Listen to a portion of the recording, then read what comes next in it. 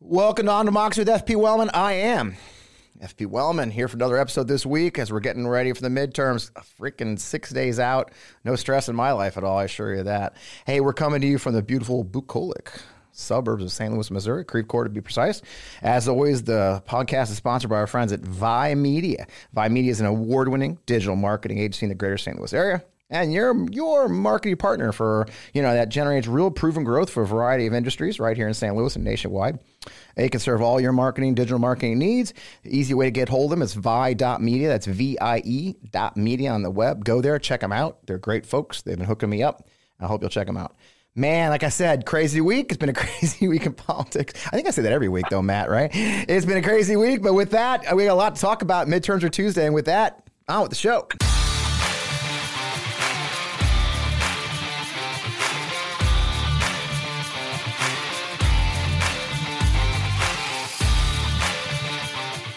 Welcome. I am your host, Fred Wellman. This is On Democracy with FP Wellman. Hope you're on the right flight. So glad to have you here for the show. This is the show we talk with smart people who are fighting for our democracy every day, across the country, even worldwide these days. This is the last episode before the midterms, and things are just nuts right now. Early voting is happening in many states, down in Georgia, right here in Missouri. I myself voted yesterday here in beautiful Missouri. It was easy. Record turnouts all over the place. Us political types, we're hovering with the stats daily, right? Every poll that comes out is stressful. It's hard to tell the wheat from the chaff. Our friends in the polling world are getting beat up. Not my friend John Della Volpe. And, the polls are all over the place, and they've had a tough run these last few cycles. So I thought I'd get one of the best ones in. Many of us believe that the youth and women's votes will be absolutely critical in this post-Roe world, this first election after the post-Roe world. We saw what happened in Kansas, where expectations were far surpassed, and they voted down the attempt to peel abortion rights out of the Constitution, which surprised a lot of folks. So what does it mean for next week, right? Well, I have the privilege of knowing our guest for, God darn, like 15 years, I think, right, John? So, there's nobody in the country that knows the youth of our nation better and has studied them more in polling for the last few decades, literally decades, than John Della Volpe. So I wanted to take us into the midterms. Timing is everything, as it works. We were actually supposed to talk a couple weeks ago, and I got stuck in Georgia, but he just released the 44th edition of the Harvard Institute of Politics youth poll just last week, and man, it's full of good stuff. We're going to talk about it. So, John, welcome to the show. John Della Volpe is the director of polling at the Harvard Kennedy School Institute of Politics. He's the author of the book Fight, right here, How Gen Z is channeling their fear and passion to save America, published just earlier this year. Proud to have a copy of that. Washington Post referred to John as one of the world's leading authorities on global sentiment, opinion, and influence, especially among young Americans and in the age of the digital and social media. John's also the founder of Social Sphere, a great company, Cambridge, Massachusetts-based public opinions and analytics company. Appears regularly in MSNBC's Morning Joe. You're just there the other day, I believe, and his insights on the millennial generation and Gen Z are found in national media outlets in the U.S. and abroad, including The Daily Show with Trevor Noah. So, John, man, after all that, good to have you on the show, bro. I'm glad we could get you on here. It is so great. It is so great to be with you, Fred. Thanks so much. And it's a real honor. I mean, you've had a tremendous kickoff of several shows, and to be perhaps the last word before the midterm election, I've been looking forward to it. So me too. I'm thrilled. It's just great. John, I always ask everybody, how'd you get here? Right? I mean, a lot of us, I was here, I think when we met at Harvard in 2007, I was still a Republican. I was getting recruited for classes because they needed some token Republicans to go to classes. You've been doing this for a long time. How did you get your start looking at, I guess then, millennials and all that? You've been doing it for a couple of decades. Tell me your story. Thanks, Fred. It's been so long that I actually started polling millennials before the generation even had a name, right? Right. It's right. It's like the 10,000 hour thing with Gladwell, right? You need to do two things, right? You need to learn your craft, but there's also this like element of like luck to things, right? Right. If Bill Gates didn't live near the University of Washington, wouldn't have access to the computer system that taught him how to code, et cetera, right? If I wasn't a pollster living in the Boston area, I'm not sure we'd be talking right now, right? But the story is, in the winter of 1999, after after, spending some time at the Institute of Politics or a variety of other projects, there were two undergraduates, Erin and Trevor, who I'm still connected with, asked their colleagues and staff at the IOP in those days they want to do a survey. And they really were interested in understanding the seeming disconnect between volunteerism or community service and voting. They did their homework, and they realized that in the 1996 presidential election, only a third of young people participated. Wow. They said, doesn't our generation believe and understand that if we volunteer and we vote, we can kind of close the gap, meet the challenges that much faster? Yeah. So the IOP thought it was a good idea. There were basically three of us, I think, polling in Boston. I think I was probably the head of the top person to talk to before they got to K or H. And here I am 22 years later. It was a one semester project. It's a one semester project. And again, that was, 40 something semesters ago. Yeah, I was going to say, because you just issued number 44, which is a lot of semesters. Right? Yeah. Wow. What a fantastic And what's interesting about it is, right, we've seen like my business partner, Jonathan Chavez, who kind of came through the program. Yep. We've had a member of Congress, we've had a presidential candidate, Secretary Pete Buttigieg, work on this survey with me. So that's the best part of this. That's why I'm so confident in the survey every year, because it's not me. It used to be a 30 or 40 or 50 something year old asking questions. I'm just channeling the curiosity of our students, wow. And their connections to each other, their other, members of their generation and the country, and just trying to put a frame around that and to add some perspective. And that's what I try to do. Wow, I love it. And I noticed, every semester there's actual current students who are part of the project and leading at each of the youth votes run by students. It's fantastic, and the results speak for themselves. It is the gold standard in youth polling. So I mean, let's kind of dig into that. I mean,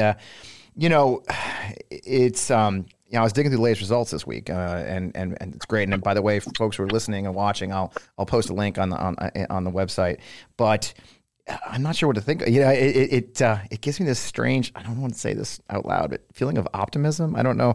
I think, the youth will save us, right? I mean, it is, there's some really wonderful stuff, and there's actually some interesting stuff you found. I've seen you on TV this week talking about it. You've seen some optimism, and, what are the key findings that leap out at you right away? And what should we be looking at that caught your eye right away?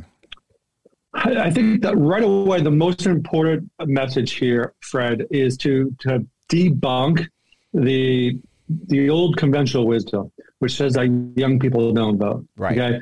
If you were kind of a betting man in the 80s and the 90s and 2000s, you're probably going to be right more than you were going to be wrong in terms of kind of where that number was. Because when baby boomers, when Gen Xers, when millennials were of this voting age, under 30, they voted at roughly half the level that Gen Zers voted. Wow. Right? Between 1986 and 2014, the high watermark was 21% of young people voting in a midterm election. The low watermark was in 2014, it was 16%. Okay. So that's what we're dealing with.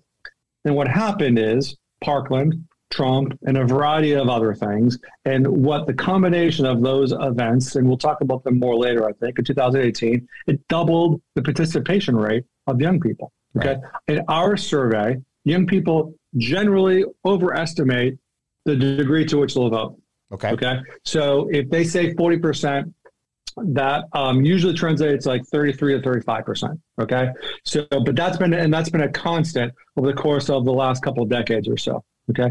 The message, what I saw in this poll, what I saw in the spring poll actually, was even before Dobbs, there was a heightened interest in this election. Right. Dobbs only created more energy, and the same number of people in this survey indicate they will vote as was the case in 2018, wow. Of which we saw that record turnout. Okay, right. So I don't see anything in this data to indicate that we're going to take a giant step back, that this generation will be like others where they turn out once but never again. I don't see anything in this data to indicate that's a fact. So I think the headline was, we'll approach or even exceed this turnout figure from 18.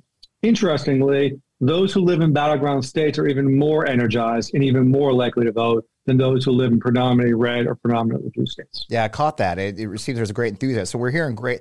That all translates to enthusiasm, right? It's always the big word we have as campaign people is the enthusiasm of our voter base and getting them all out. I can't tell you how often I fight with people all the time. That's kind of scary. But saying, well, there's more Dems registered than Republicans. I said, yeah, but they don't show up. It's about who shows up. It's just like right now in Ukraine, right? I use the same example. Yes, Ukraine's outnumbered by the Russians, but not in Kherson, right? Kherson, right? And that's the thing. You get your, if your enemy doesn't show up in the right place, you can win, and that's the case here. If we show up and we show up in the right numbers, we can win, whatever the registration numbers are, right? And so yeah, you said it looks like it's historic things, and by and what I also saw was like nearly 2-to-1 margin. Likely voters prefer a Democratic control of Congress, 57-31, and only 12% remain undecided. What does that say to you? So they are leaning Democratic, obviously. Yeah, heavily. So that 60% threshold is a really important number, and that's kind of like the threshold to make to generally can make things to be an average to a good to a really great night. Yeah, for Democrats. Right. So for Democrats to be successful, they certainly need to push that 57 into the mid 60s, which I think they can. Yeah. For perspective, in 2018. Pew did the voter file validated survey, and they found that 70% of under 30s voted Democrat. 70%. Wow. Okay. The exit poll said it was closer to the mid 60s. Okay, but you're dealing mid 60s to 70%. Yeah. So that would be the high watermark. Trump literally on the ballot with the movement of Parkland. In 2020, different electorate, larger electorate, Biden on a national basis got 60%. So, and that was enough that 60% among young people, that 20-point margin was enough in those 5 battleground states to overcome the margin that Trump had among older citizens over the age of 45. So we need to get to 60, hopefully in the mid 60s if you're a Democrat. Wow. And jumping ahead to some question I had later, do you think a lot that's helped by, we know Roe is motivating them. Do you think this recent thing with the marijuana issue, that's always been an issue with the Gen Zers, what the president did, at least the federal level, are these the right moves to make to motivate them more? And they'll, I mean, we're also facing the headwind of his popularity has dropped a bit, right? Yeah. So going all the way back to like why we started this, which is this question about why do in most off-year elections and most midterm elections, more young people will literally volunteer in a meaningful way in their community than vote, right? If we're dealing with only 4 out of 5 staying home in typical years, not the case now. But so there's not apathy, but for America, it was just they didn't think their vote really mattered too much. Okay, right. So. And a predictor of the degree to which someone will vote is oftentimes can they see the tangible difference between voting or voting for one party over the other party. Okay, so I think partisanship works in 2 ways, right? The negative partisanship, right? The threat of what's on the other side. We're seeing that in a very tangible way, of course, with the Dobbs decision and other concerns in the future in terms of where that could lead around privacy on one hand. That's the negative part of this. Yep. In addition to healthcare, et cetera, et cetera. On the other side of that, there's a positive element of this, right? You're reminding young people that they voted in 2020 for a Democratic administration led by President Biden, who was going to do 3 or 4 specific things for them. Yep. Specific things, okay? Including addressing the student debt crisis. Yep. Check. Delivered. 1. Second is making progress for the first time in generations, on gun control, gun reform. Yep. Did that in a bipartisan way. Check. And then, of course, a significant investment in climate change. Okay, right. Those were, I took a leave from Harvard. I worked on that campaign. Those were among the specific reasons that young people voted in 2020. Those were the questions that I was being asked in 2021, 2022 by younger people saying, where are those things? That's why we turned out. So without question, adding marijuana onto that and a variety of other things, of course, in terms of, COVID relief and small businesses, et cetera, I think is a very, very strong record and will keep people engaged and involved in the system to show that you participate, you vote, you remind folks in Washington what you did and why you did it. You demand things back, and and this is politics. So I'm optimistic. Again, it's hard to disaggregate this, but I'm optimistic that the combination of the negative as well as the positive can and really kind of fuel some of this increasing levels of participation. I think we'll see. And it's been a long time since any of the administrations can say specifically to, it was millennials before them and then Gen Z, here's the issues you wanted addressed. And in 2 years, they've addressed them. I mean, there really is no way to deny that they haven't made, I mean, if nothing else, even the effort, I think. I think past administrations didn't even make the efforts. I mean, to come at the student loan, to come at the climate change, those are very direct. There's no way you can ignore those. They did deliver, and at least try to deliver, right? Yeah, and by the way, Fred, the incredibly important investment in mental health resources, right? Is another thing. Again, it's not well known. It's not, you're not seeing this in the commercials. We can talk about that later, perhaps. But I have a hard time thinking about a more, youth focused, youth forward administration. Ironically, than President Biden in terms of what he has, what he's delivered. I'll tell you just an interesting kind of story. But generally, most years, we take a couple of our students to Washington, D.C., as you might know, and we kind of show them a little bit in terms of how a press rollout works, and they can take some questions. It's a learning experience. Yeah. We've been honored many times to brief members of different administrations, Obama administrations, members of Trump administration, et cetera. And we were honored that our students, members of our team, were able to brief this current White House administration. Wow. Surprisingly, as we were leaving, the president heard we were here in the White House, and he asked two of our students to stay back. He had a 30-minute direct conversation with young people, the president to our two students, engaging for, I think, a solid half hour about what was on their mind, what he needed to know, et cetera. We talked a lot. They talked a lot about climate. They talked a lot about mental health, anxiety, this feeling of being under threat. So, again, not a lot of people appreciate this, but he truly is as connected to younger people, more connected to young people than I think many people appreciate. As we sit here too, I think with the fact that he's married to a community college teacher, professor, right? I mean, you want to be connected to the youth of today. His wife, Dr. Biden, of course, is an instructor. She teaches this generation. She knows intimately their daily lives and what they're dealing with. It's a super secret we don't talk about enough. I think that the First Lady of the United States actually is directly involved in educating this next generation. So I think it's a great point. So also you said that, now I thought this was fascinating, more than 7 in 10 young Americans in this, 72% believe the rights of others are under attack. 59% believe their own rights are under attack. How do you unpack that? In what way is that unpack? So thanks for flagging that. So one of the more interesting findings in the last year, because I'm doing work, as you said earlier, outside of Harvard as well, but I did a survey that was part of a project we did for with Snapchat in late January of this year.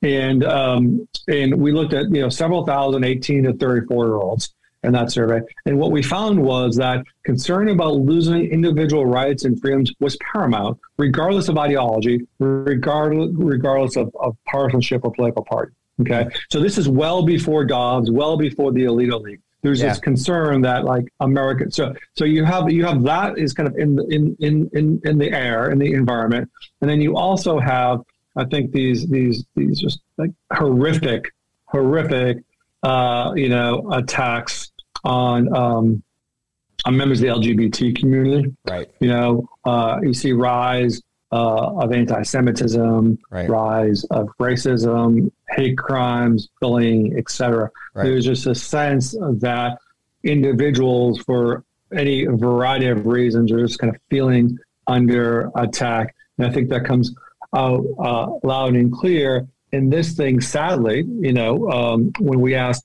"Do you feel under attack?"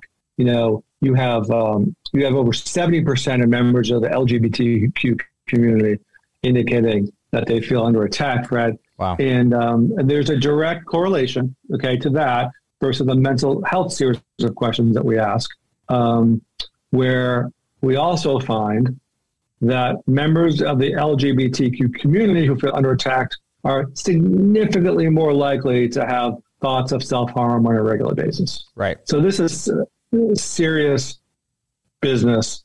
I think that there are too many, we're seeing this play out today. We're seeing this play out this week from I think from the Pelosi story. Yeah. Scapegoating the other. And it hurts people. It has detrimental effects, not just to our politics, but sadly to individuals' lives. Well, having raised a couple of Gen Zers, right? They are much more aware, I think, of, like you said, the others' rights, the attacks on others. They're much more aware, I think, than the generations I've seen before of others, as strange as that sounds. I think it plays out in these polls, but you do see it in there, the anger you see. And it is the anger. What we say a lot in my campaigns and others is these attack on trans kids, these attack on the genders, the bathrooms, and it's a mental health. It's an attack on their mental health. It's an attack on their lives, but it also affects others. It affects their allies and their peers. I think a lot of these older folks, they think they can attack they're just going after these kids, which is like 4 in most states, right? Like the girls' sports issues. But this generation is so pointedly aware of the equality that goes with it. I talked to my girlfriend's son quite a bit. He's a junior in high school, and that's when they have kids coming from out there. They're bused out there to their district, and black kids, and they're a minority, right? And he's so hyper aware of the struggles they have. He's talked to me. He's come home angry, not for his own issues he's dealing with, but seeing how these other kids have been treated. It's really interesting dynamic that this generation is a little bit different. I think that's exactly what you're seeing in this poll, right? Exactly, and that's why, I think that's like the spirit of this generation, right? And years ago, when we would visit with them in town meetings, I would ask them, like, when you go into the voting booth, like, what are you thinking? Like, why? Like, who are you? What's your identity? Are you representing a party, an ideology, an issue when you're voting? And time after time after time, you hear, I'm voting for someone who's got less rights than I do, right? The DACA recipient, my great grandmother, so-and-so, right? From another state, right? Who all of a sudden lost her rights to control her own body, right? So I'm seeing that. I'm seeing that consistently, and that, among many things, is kind of what gives me hope. So many folks from the right, try to punch down and make cheap jokes at the expense of folks, who are more vulnerable, young people generally, but young people who are dealing with their own, identity in whichever way are among the most vulnerable in our society. So to think that they're often the topic of some, whatever, scoring a cheap political point is kind of sick. Do you think that translates into anger? Like when you see a Ted Cruz, which you don't like to do because he's a beast. But you see Ted Cruz, who's, by the way, a podcaster now, not a senator. You see him on his ridiculous fucking podcast, talking about how these student loan debt reliefs is for that, that lazy barista, who with his 12, the smears that he attacks these kids. Do you think that their attacks actually make it more than even our generation? This generation is much more aware of those attacks. It's not just because it's them, it's their peers. I think we found out, what is it, something that the student loan debt forgiveness, I think it retires, 40% or more of all Latino student debt, or some ridiculous number. Do you think they feel those attacks more than not just those kids, but as a whole generation, those attacks really fail, right? Yeah, well, what's really interesting about this, a couple different points on this, right? Yeah. One is, Ted Cruz says these things because he knows that within a certain constituency, they're popular, right? He's hearing outside of his studio, right? Okay, let's hear more of this. Yeah. When I ask Americans, and I've done this several times, okay, to rate not just, the president or different institutions, but rate the impact that the silent generation has had on America, baby boomers, et cetera, okay? Just, kind of given the amount of time that they've had, how do you have favorable, unfavorable impressions of the following generations? Baby boomers routinely rate Gen Zers incredibly negatively, like 2-to-1 negative. They have a 1/3 approval rating or favorability rating of essentially their kids and their grandkids. Okay, a third.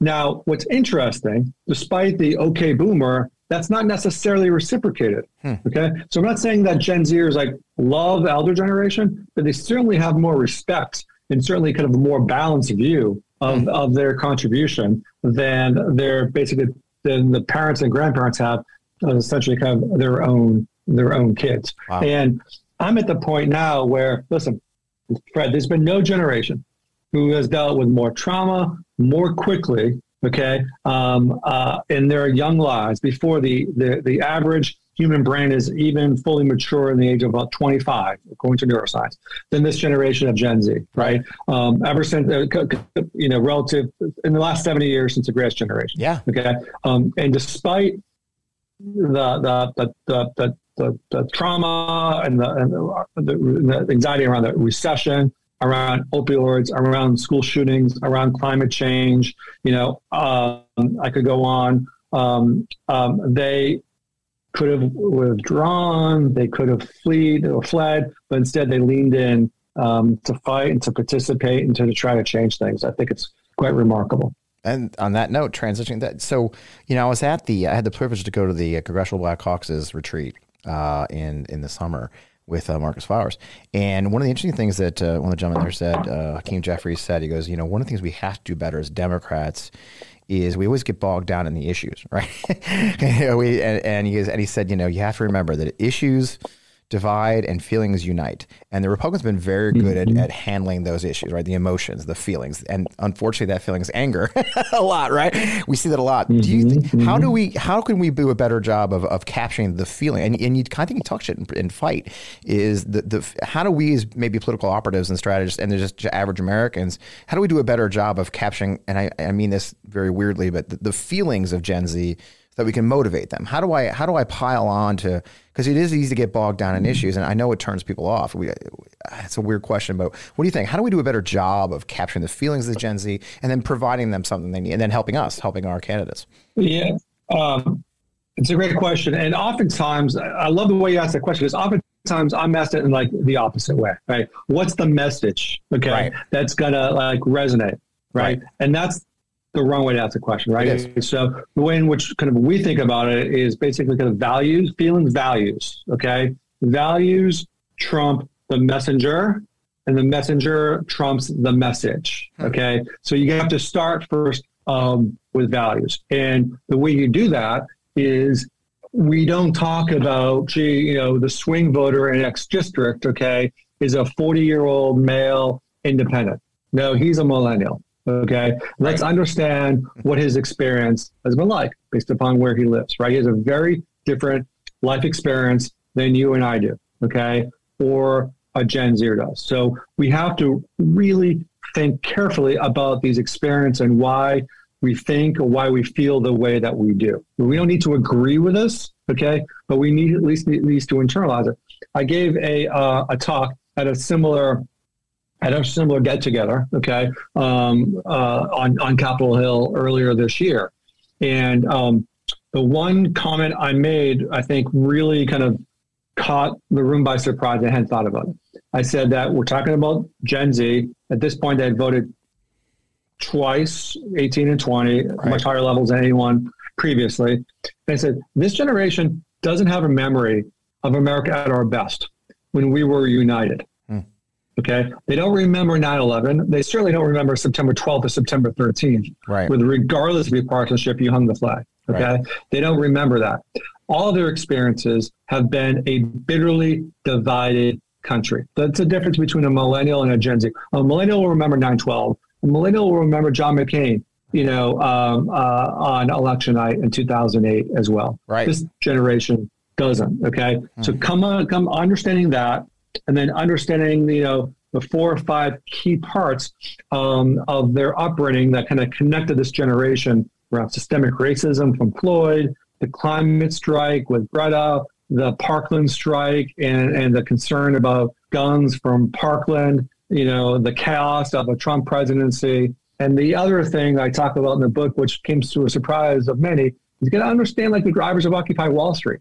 They were young, but their first experience of politics is through this lens of inequality. Okay, so you got to tap into those feelings, Fred. That's how you start to have this conversation, relationship with young voters. What an eye-opening thought. I mean, you're right. I'm so fortunate to be able to talk to you about these guys because I have the unique experience of having 4 kids. 2 are millennial, right? They're a little older, and then my 2 youngest are pure Gen Zers. They were 2 and 3 on 9/11. So you're right. They don't have those memories. They don't form memories till they're 4 or 5. It's a very important distinction because then we have their early memories of money is 2008's recession and 20 years of war, and it's really unique, formative experience. And it's funny how going back to something we said earlier, the callback to our boomers, right? Boomers remember World War II, right? They grew up after World War II. They don't actually, we forget boomers didn't live through World War II. Boomers didn't live through the Depression.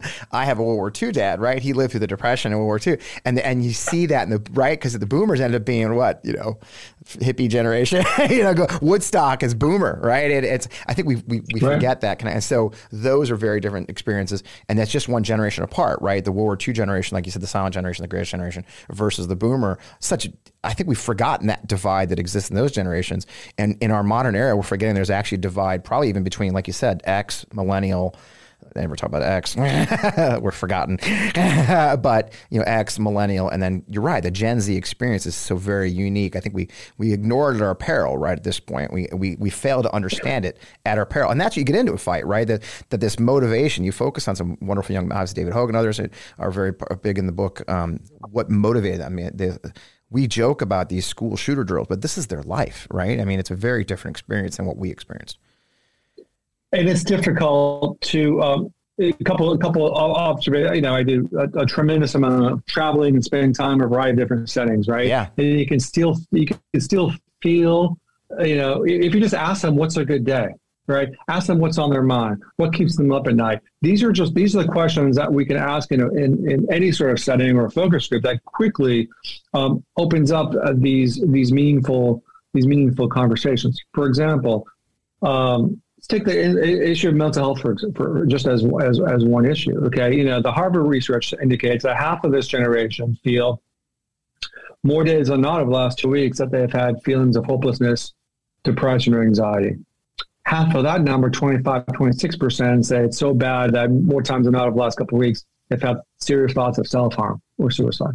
5% every single day, wow. Which means that in every high school, in every college, hopefully not in every middle school, but probably in every middle school, there's a handful, dozen, or more of young people under so much, so the weight is so heavy on their shoulders. They're walking around the school thinking about ways to relieve that pain. Okay.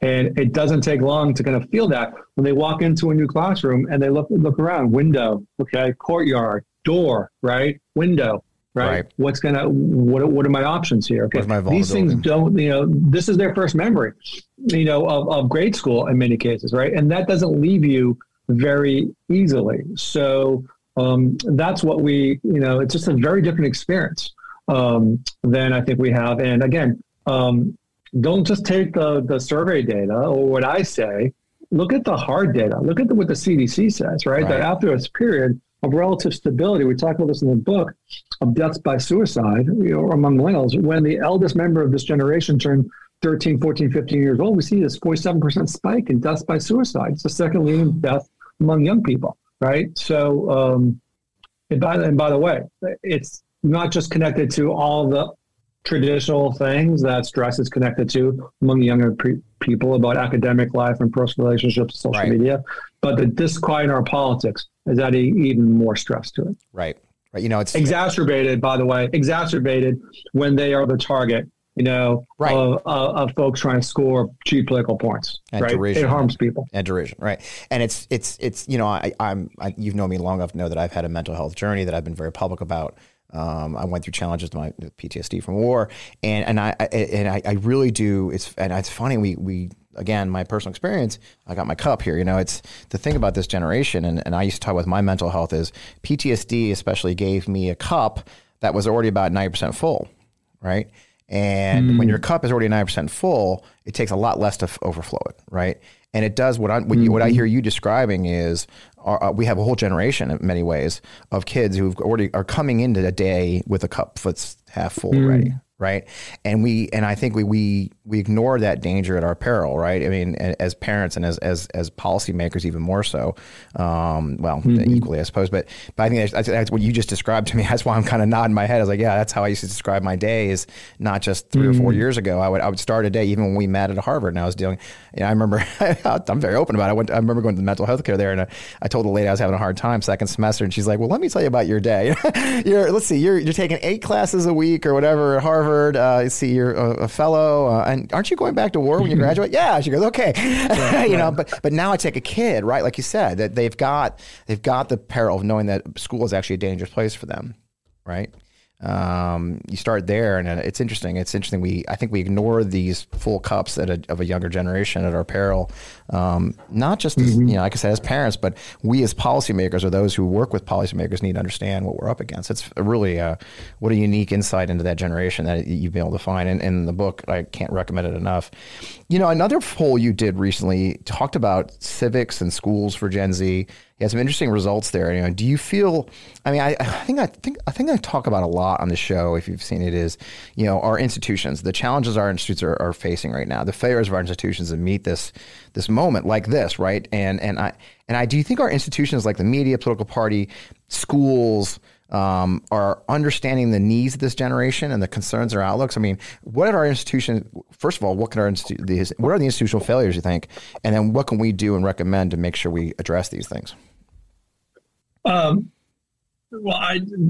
thank you. It's an important question. I think younger people don't believe they're being listened to. Okay. When we ask, the survey you're referring to is a back to school survey I did among members of Gen Z in high school. It was sponsored by Murmuration and the Walton Family Foundation, which is interested in empowering and lifting up young people. Okay. Yeah. So we really want to hear what their experience was. They believe their close friends get them, right? Their parents, their teachers are making a good effort. Okay.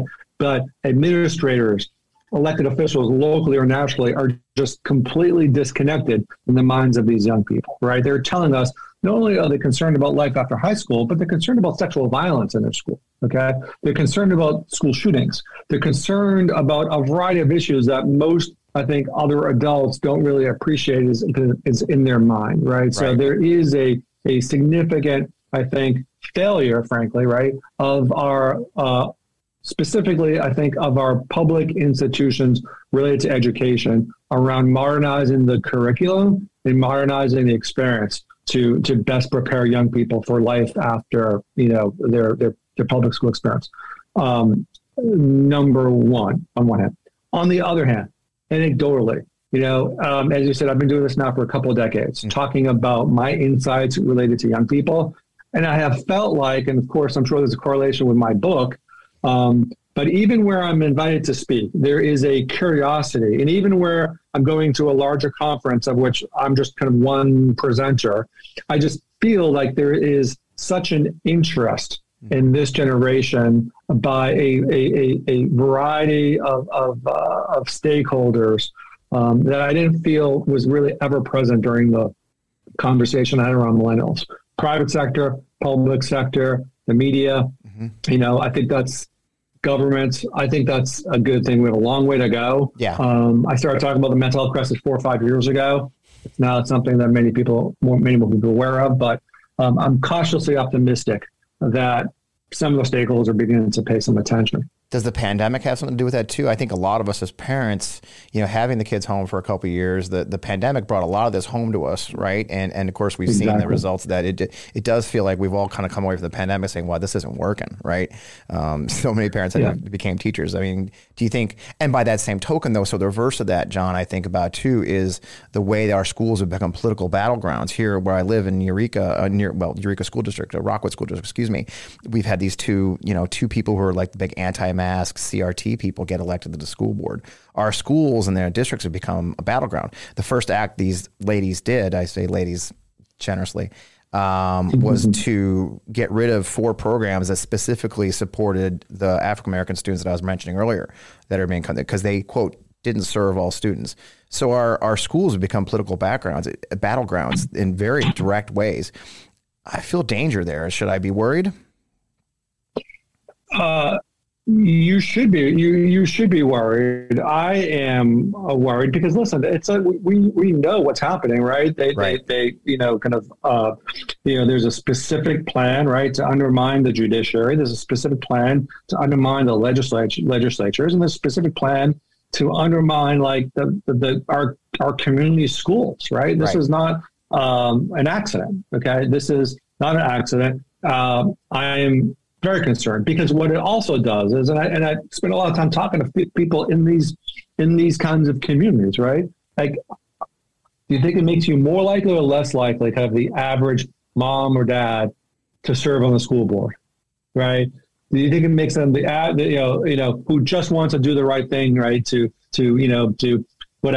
build a playground, right? Or to help provide some sort of instruction, right? It makes it more difficult for good people, who want to help everyone, help the community kind of share their skills and share their time, less likely to do so. So they're not,